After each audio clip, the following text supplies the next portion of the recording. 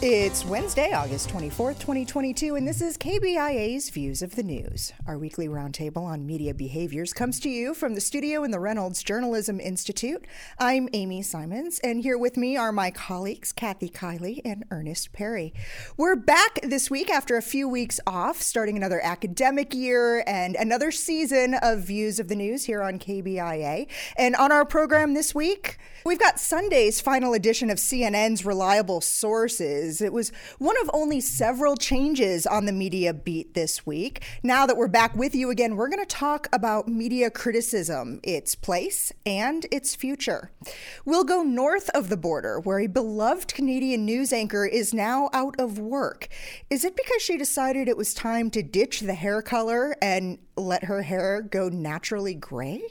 And we're going to be talking a lot about college football today, including the Big Ten Conference's new television deal that's worth billions and billions, with a B, of dollars. There's hopefully a lot more that we'll get to before our half hour is up today. But now that we are back after what was a 5-week break for this show, we've had a chance, the three of us, for our staff back in the control room to reset, to relax, and to come back ready to talk about what's going on out there, especially on the media beat. What I wasn't exactly expecting was that when we'd come back here today, the changes on the media beat would be our biggest story for the day of our return. Last Thursday, NPR's David Folkenflik broke the story that Brian Stelter was out at CNN, and that Sunday there would be the final edition of the cable news network's longest-running show, Reliable Sources. It dated back to the start of the Gulf War 30 years ago. First, it analyzed the media coverage of that war, later focusing on the Valerie Plame affair, the Iraq War, and the naming of Deep Throat. All of those seem so long ago now. They also covered the nation's first black president, and most recently, Donald Trump's administration and the COVID pandemic. Even more surprising about the cancellation of this show was that there was going to be that farewell episode on Sunday morning. Ernest, when we were talking about this on Friday, you were shocked when I said that there was going to be a farewell and that Stelter would be there to host it. Let's see if we can take a listen to part of what he said in the final moments of Sunday's program. So this show's going away, but there's going to be so many more. We need to have room for media criticism and debate and discussion, and we will. So much of the media ecosystem in 2022 is garbage, but so much of it is spectacular. The hard part's sorting out the treasure from the trash. These are thorny, complicated things. I know I never had all the answers. I didn't even always have all the questions. But it was the gift of a lifetime to get to confront these issues on international television with the backing of CNN. Here's what I do know. I know it's not partisan to stand up for decency and democracy and dialogue. It's not partisan to stand up to demagogues. It's required. It's patriotic. We must make sure we don't give platforms to those who are lying to our faces. But we also must make sure we are representing the full spectrum of debate and representing what's going on in this country and in this world. But it's not just Brian Stelter. Monday morning, Margaret Sullivan penned her final column for the Washington Post, leaving the paper to teach at Duke and to write a series of fiction books about a laid-off journalist who's solving crimes. So I guess it's a good thing the three of us are still here, because it seems like the two biggest outlets that people in our country were relying on to provide a peek into the world of journalism and what it should be and what it is, they're both gone in less than 24 hours of each other. Yeah, I did find it interesting that, CNN, interesting but not surprising that CNN went this route.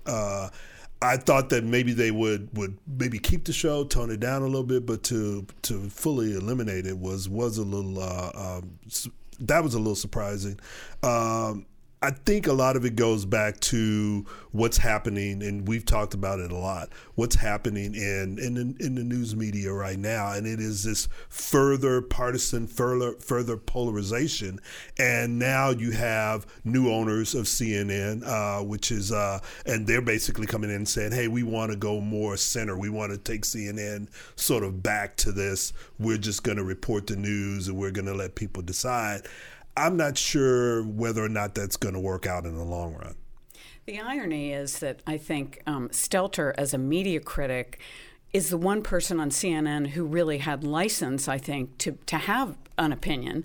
And so while I can certainly see that the owners would want their news people to maybe be a little less opinionated, the idea of your media critic, it's a mystery as to why this is happening. I mean, I think there still hasn't been a really good answer, and Stelter didn't give much illumination either. No, which really surprised me. I thought yeah. maybe with the opportunity to have that last show, he would be a little bit more open about at least his thoughts on what led to this, but that's not what we saw. Yeah, so we really don't know what happened. I think the two departures are different. I think they're very different. Yeah, Margaret Sullivan was clearly going for another opportunity. She left the New York Times when she thought she was getting too close to the folks at the New York Times, which I thought was very honorable, and moved to the Washington Post. So I see this as sort of an evolution for her. But the idea of why Stelter, and he was canned. I mean, this wasn't a nice parting gift goodbye. He was canned. So I think there are a lot of questions still to be answered about why that happened. Some of the reporting that has come in there, some of that speculation, is that he was a little slow on the take as media critic during the investigations into what was going on with Chris Cuomo, that he was really, really good when it came to criticizing Fox News, but not having that same level of distance, if you will, when also reporting on and criticizing what was happening in his own publication, which is something that Margaret Sullivan was always very quick to do when she was at the Washington Post, also at the New York Times when that happened, that being in that media critic role requires you to really take that 3,000 foot view. Unpopular. Yeah. It does. And I will even say that is when the two of you aren't available to be here for travel or other conflicts, that's one of the reasons I never approach one of our other faculty members who are involved in our newsroom properties here at the J School, because I want to make sure that we are all coming at that as well with that independent approach and somebody who's not involved in any kind of the editorial or programming decisions made in those properties. Yeah, I mean, and the fact that I think it was the Chris Cuomo incident that sort of began the slow movement of Brian Stelter and that program not being as critical of other news organizations. He was still very critical of Fox, but he wasn't critical of CNN, and he wasn't as critical to, say, the Washington Post or the New York Times or others out there. And I just, to me, I think he lost a little bit during that whole episode, and I wasn't sure whether it was him or he was getting pressure from those above him to say, hey, don't go into what's happening within our own shop. Those for above him legal being reasons, Jeff Zucker and others. It could have been legal issues. It could have been who knows. Well, I also think, I mean, let's face it, there is a little bit of siege mentality in a lot of newsrooms because, and for good reason. Newsrooms are under incredible threat, particularly from political figures who want to demagogue. And so I think there's a feeling within newsrooms of like, hey, we got enough people chewing on us. Why do we have to do their dirty work for them? And I think you saw a little bit of that when the New York Times did away with its public critic. They said there's enough criticism going on because in the new digital world where everybody's a publisher, there are enough people who are able to criticize us. We don't need to have an in-house critic. Now, I'm not saying that was the right approach, but I think that's an insight into the mentality. It is an insight, but that's actually kind of where I wanted to go next with this if anyone were to be looking at the scripts in front of us. Though everybody is a publisher. Everybody has that phone. Everybody is a critic because everybody has an opinion and a platform upon which to share that. But much as that debate about journalists and bloggers and our bloggers, journalists that we've been having now for almost 2 decades, let's talk about the nuance of true media criticism and what that looks like. And should everybody be a media critic in that true definition of the word from that scholarly standpoint? Well, I mean, here's where the problem with that definition comes from, because I think we're defining it all over the place. And I think it's a product That changing definition is a product of the polarization that we have in the media ecospace right now. You've got, not only do you have the major players, Fox News, CNN, MSNBC, and the other networks, now you've got all of the specialized media operations out there that are taking place within online space. Mm-hmm. And on top of that, you've got the various both left, right, and center who have their own space in there, and they're all criticizing each other, and they're also criticizing the media. So it makes it difficult for anyone to determine, is this what we traditionally call criticism, or is this just one political force going after another, a partisan force going after another? So if you're a journalist and you were one of those people who watched reliable sources or watched Media Buzz on Fox News Channel with Howard Kurtz, or on the media, where and who do you listen to when those criticisms are coming out there, so that you're constantly upping your game? Well, I think there are a lot of journalism organizations that do this work. There's Reynolds Journalism Institute, there's the Poynter Institute, there's the Columbia Journalism Review. I mean, there are a lot of really well-respected organizations. There's also the guy with his phone, right? Well, how do you focus that attention on? Well, I think, first of all, I think that, what you said is really right. It's don't lose your focus. Mm-hmm. And I think if you respond to every critic, you really become, you are no longer an observer, you're a player in the game. And so I think one of the things, as Ernest said, this has become so politicized that I think it's really difficult for journalists not to take the bait. Right. And I think in some respects that's what CNN did. I mean, let's face it, Fox's model is extremely successful commercially. And so everybody wanted to succeed, everybody wanted to follow what they did, but they also took the bait. There's a red flag being waved in front of you and you've got to respond. And I think it's professional journalists need to stay professional. Well, really, I think right now the one space that we're going to have, the general audience is going to have is NPR.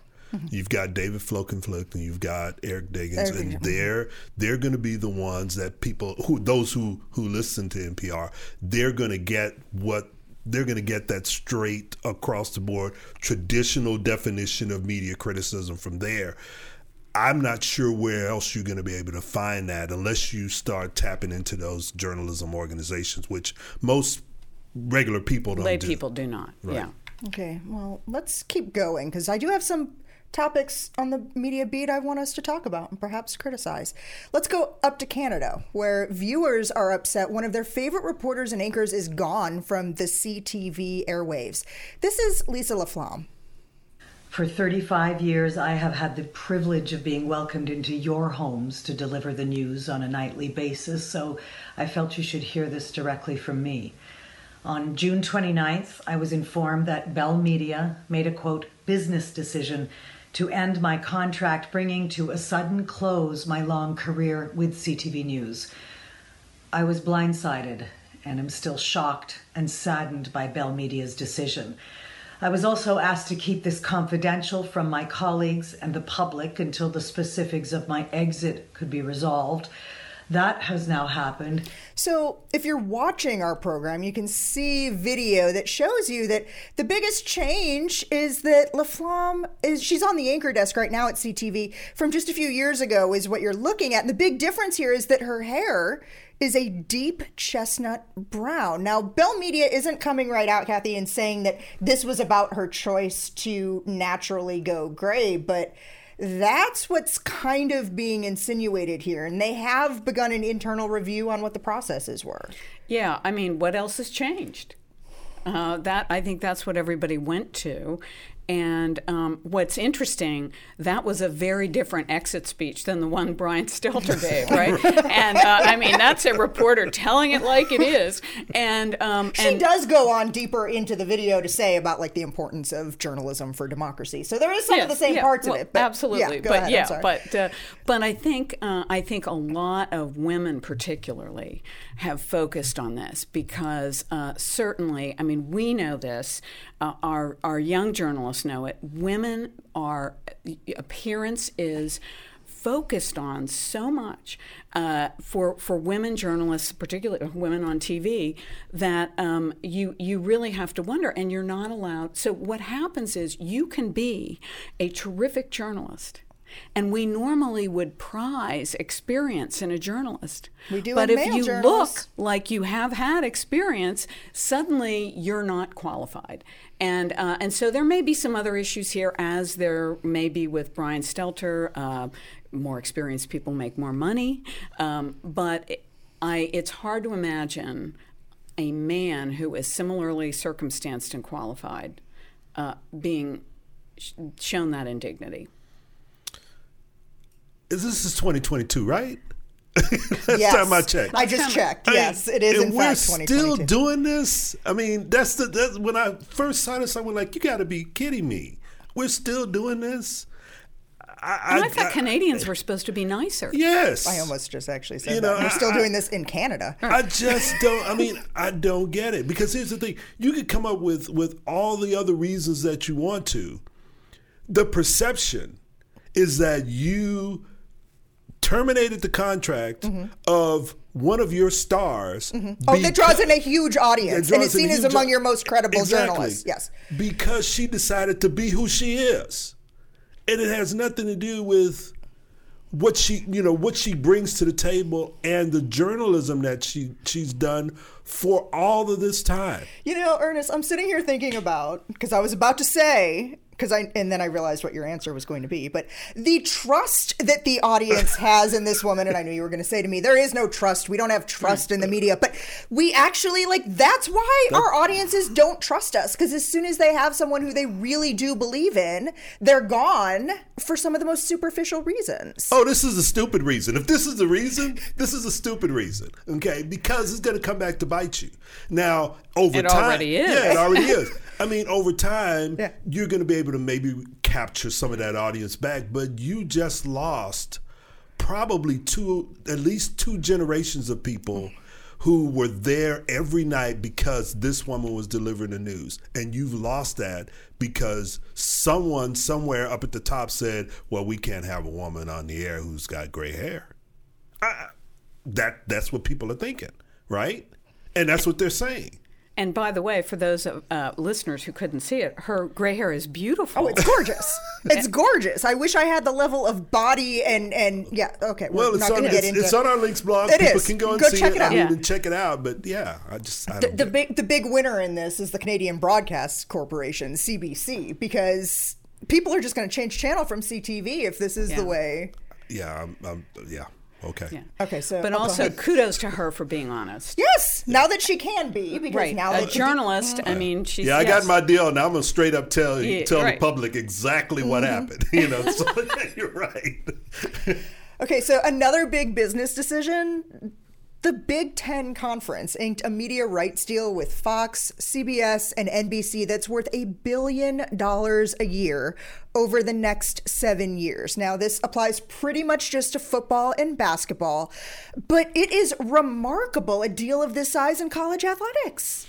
It's a huge deal because basically what it does is it solidifies what was already happening, which is the Big Ten and the SEC are the two major players in college sports right now, in particular football. And the fact that USC and UCLA are now going to move into the Big 12, which Big Ten. I'm still trying to wrap my head around it too. Some time. Yeah, they're moving into the Big Ten. Michigan State and UCLA. Why not? So how many people are in the 12, the 10? Well, the number that end number doesn't matter anymore. These are just the two big players. Yeah. So this is a huge deal because it does two things. Number one, you've got all the major media markets wrapped up between the SEC and the Big Ten now. So that's one thing. The other issue that it creates is that you've got all of these other smaller, at this point smaller conferences that are having to jockey to see who's going to be number 3. It could be the ACC, but this is not going to end. It ends this particular period of it, but you're going to have something else is going to happen with the rest of those conferences that are now left out of the bag. Well, it's really nice to see such a healthy interest in amateur athletics. Amateur athletics, yeah. Yeah, I'm just letting that word hang there for a second. Amateur. One of the things, though, you talk about the two big players. If you look at some of the stuff that's on our links blog, this $1 billion per year, the SEC is still looking at $55 million. That's still, we know I'm not the numbers person, but that's still 45% more. Like, the SEC's got to be looking back here going, what's our next move? Well, their next move is they're going to go out and they're going to probably be able to get more money the next time. Sidious, Altius, Fortius. Yes, absolutely. I mean, and you know, what's going to happen really is they could go out and pull in other teams that could then up the ante in terms of the amount of money that's coming in. But right now you've got those two big players, and they've pretty much cornered the market. The other thing is so what are we waiting for? Stanford in the SEC? Well, I think you could have Stanford going. I'm joking. I'm just trying to think of how we get the West Coast brought in here. There was a story out earlier this week about Notre Dame going to the SEC. Which is, I know, which is dreaming. Yeah, I know. It was weird, but it was out there. It was out there. But I mean, really, what this means is that with these huge television contracts, with the name, image, and likeness issue going on, you got the transfer portal. What effectively is happening is that the NCAA itself has pretty much lost control. And it is really those big power conferences that are running college athletics right now. And going back to the amateurism, who's watching the store there? Because if the NCAA doesn't have any enforcement power, who has it? Is it going to be those conferences? Is it going to be the individual schools? So now, I mean, you have the potential to be moving into a almost, take amateur out of it. Colleges themselves, I mean, colleges themselves are becoming semi-pro on a whole bunch of levels. Yeah, well, they're out-proing the pros on some measures, and I think that's the question: what message does that give to our student athletes? Well, I mean, it's probably the message that student athletes have been saying for a while. Wait a minute, we have not been benefiting from the huge amounts of money that are coming into college athletics. And now that the courts have sided with us and are allowing us to do that, we're going to now become as full participants as possible in getting some of that money that's coming in. There's one major player that is missing from this equation: ABC and ESPN. And part of that was interesting to me is, and as I'm talking through it a little bit more, maybe I have an idea of how this works, but how did they get left out, especially when you think of like the Big Ten Network or when you think about the SEC Network, that those are all baby ESPNs that the universities and the networks have a piece of. Well, the thing with ESPN, they were in on the initial conversations with the Big Ten. They have that huge mega contract with the SEC. They also have the ACC. They could go and get those other conferences. ESPN and ABC, they're doing fine. We don't need to worry about them. We don't need to worry about them because they're okay. They'll still be there tomorrow. Really, what the players here, Fox needed it. Fox was always in on the Big Ten. It was CBS and NBC that really needed to be in on it, and now that they're in, that's what raised that up to $1 billion. But again, it really is the conferences and the colleges in those and universities that are part of that. How does this change that landscape? And that's going to be the next question. Well, I think some people may be crying for regulation. I mean, the NCAA didn't provide it, and so, as you said, the ball was taken out of their court. And eventually, I think what will tend to happen, we certainly see it in politics, we see it in every sphere where you get this arms race, people are going to be crying out because it's just going to become unsustainable. And that's part of the problem. I mean, really, when you start looking at name, image, and likeness, you look at the transfer portals, the fact that players, now that the coaches themselves and athletic directors are talking about, we need to figure out some way to manage the transfer portal because you can't have players transferring in the middle of seasons and that sort of thing. I mean, what about the actual, are they going to class? I mean, what degree are they working on if they're transferring 4 times? I have some thoughts on that. While we're talking college football, football and Big Ten college football, it's worth noting that legendary coach Urban Meyer is back with Fox Sports after a less than stellar run in the NFL. But the announcement of the hire was wrapped up in the Friday news dump. When people announce news they don't really want to have noticed. On the surface, having Urban Meyer as a college football analyst sounds like it would be a great thing. He had a great run as a coach. He's worked as a broadcaster before. He has that name recognition. People know who he is. But there are a lot of people in the know who are giving this whole deal the side eye and saying he doesn't have a whole lot of credibility sitting at that table. Well, he's walked away a couple of times, and it's hard to imagine how somebody who's taken a powder is going to be viewed as a credible commentator on his peers. Well, I mean, the issue with Urban Meyer is this. I mean, he was at Florida. He walked away from that at the end of his contract, but he walked away. Ohio State, he had similar issues there.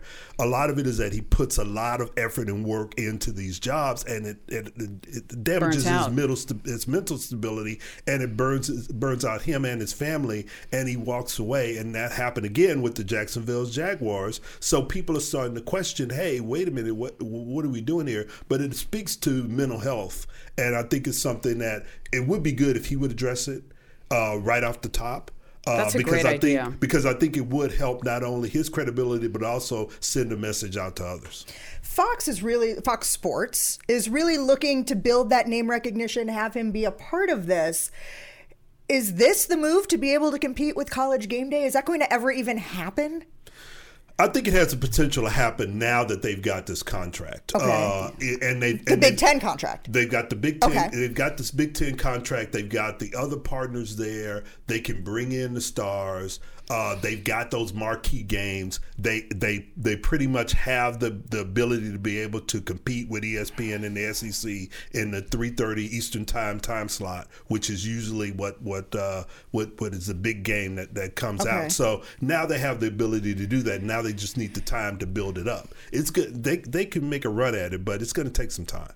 Yeah, I mean, no institution is forever, right? And so, but I think, Ernest, what you said is terrific about Urban Meyer. If he were to confront that head on, it would really be an important message, I think, because everything we've been talking about in sports is all about intensity and go for it and money. There are and money, yeah, more. Right. That's what it's all about, and we know. As human beings and as educators, that is not a message for young people or anybody else. So I think if he were able to address that and acknowledge what happened, that would be very, very powerful. Right. Okay, well, we are just about out of time for today's program. I'd like to thank each of you for spending the last half hour with us. You can read more about each of the topics that we talked about today on our links blog. You'd be able to find that under both the programs and the podcast tabs at kbia.org. You can also be introduced to a new publication that's online only coming out of Kansas City. We didn't get a chance to talk about that today, but I'm going to bring it back next week in our program. We're going to talk about that. So get that preview now. We are also available wherever you get your podcast downloads, including iTunes, Spotify, and Stitcher. Like us on Facebook. Follow us on Twitter. Our handle there is @ViewsOnKBIA. These are all great ways to watch and listen to our program again. Leave us comments or questions. Check back on Tuesdays and early on Wednesdays for previews about what we'll be talking about on our next program.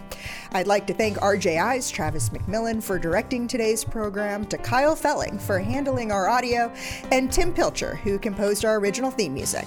I'm Amy Simons. We'll be with you again next week for another Views of the News.